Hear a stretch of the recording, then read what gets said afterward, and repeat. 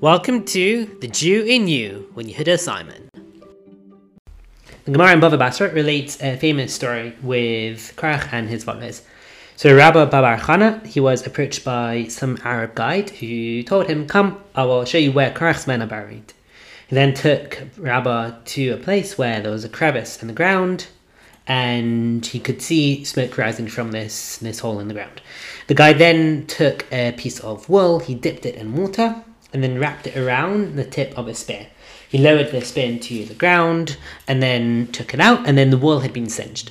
The Gemara continues that this Arab said to Rabbah, "Put your ear to the ground," which he did, and then Rabbah heard the voices of Korach and his followers saying, "Moshe Emes, v'Torah Emes." Moshe is true, and his Torah is true. This story sounds a bit mysterious, especially the part with the sword and the wool and putting it into the ground and taking it out and it was burning. So Rav Yaakov Etlinger has a interesting explanation where each of these steps of this Arab guide represents different messages. So what did this guide do? The first thing he did was he took some wool. Wool in the Gemara represents honor. Wool is what clothing is made of, and clothing brings honor to a person. So this guide, he took wool and put it at the top of his spear.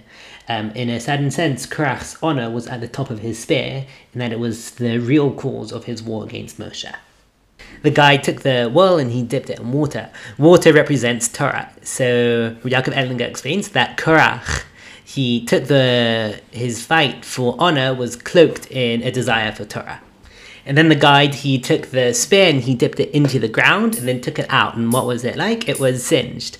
And this represents the destructiveness of machlokas.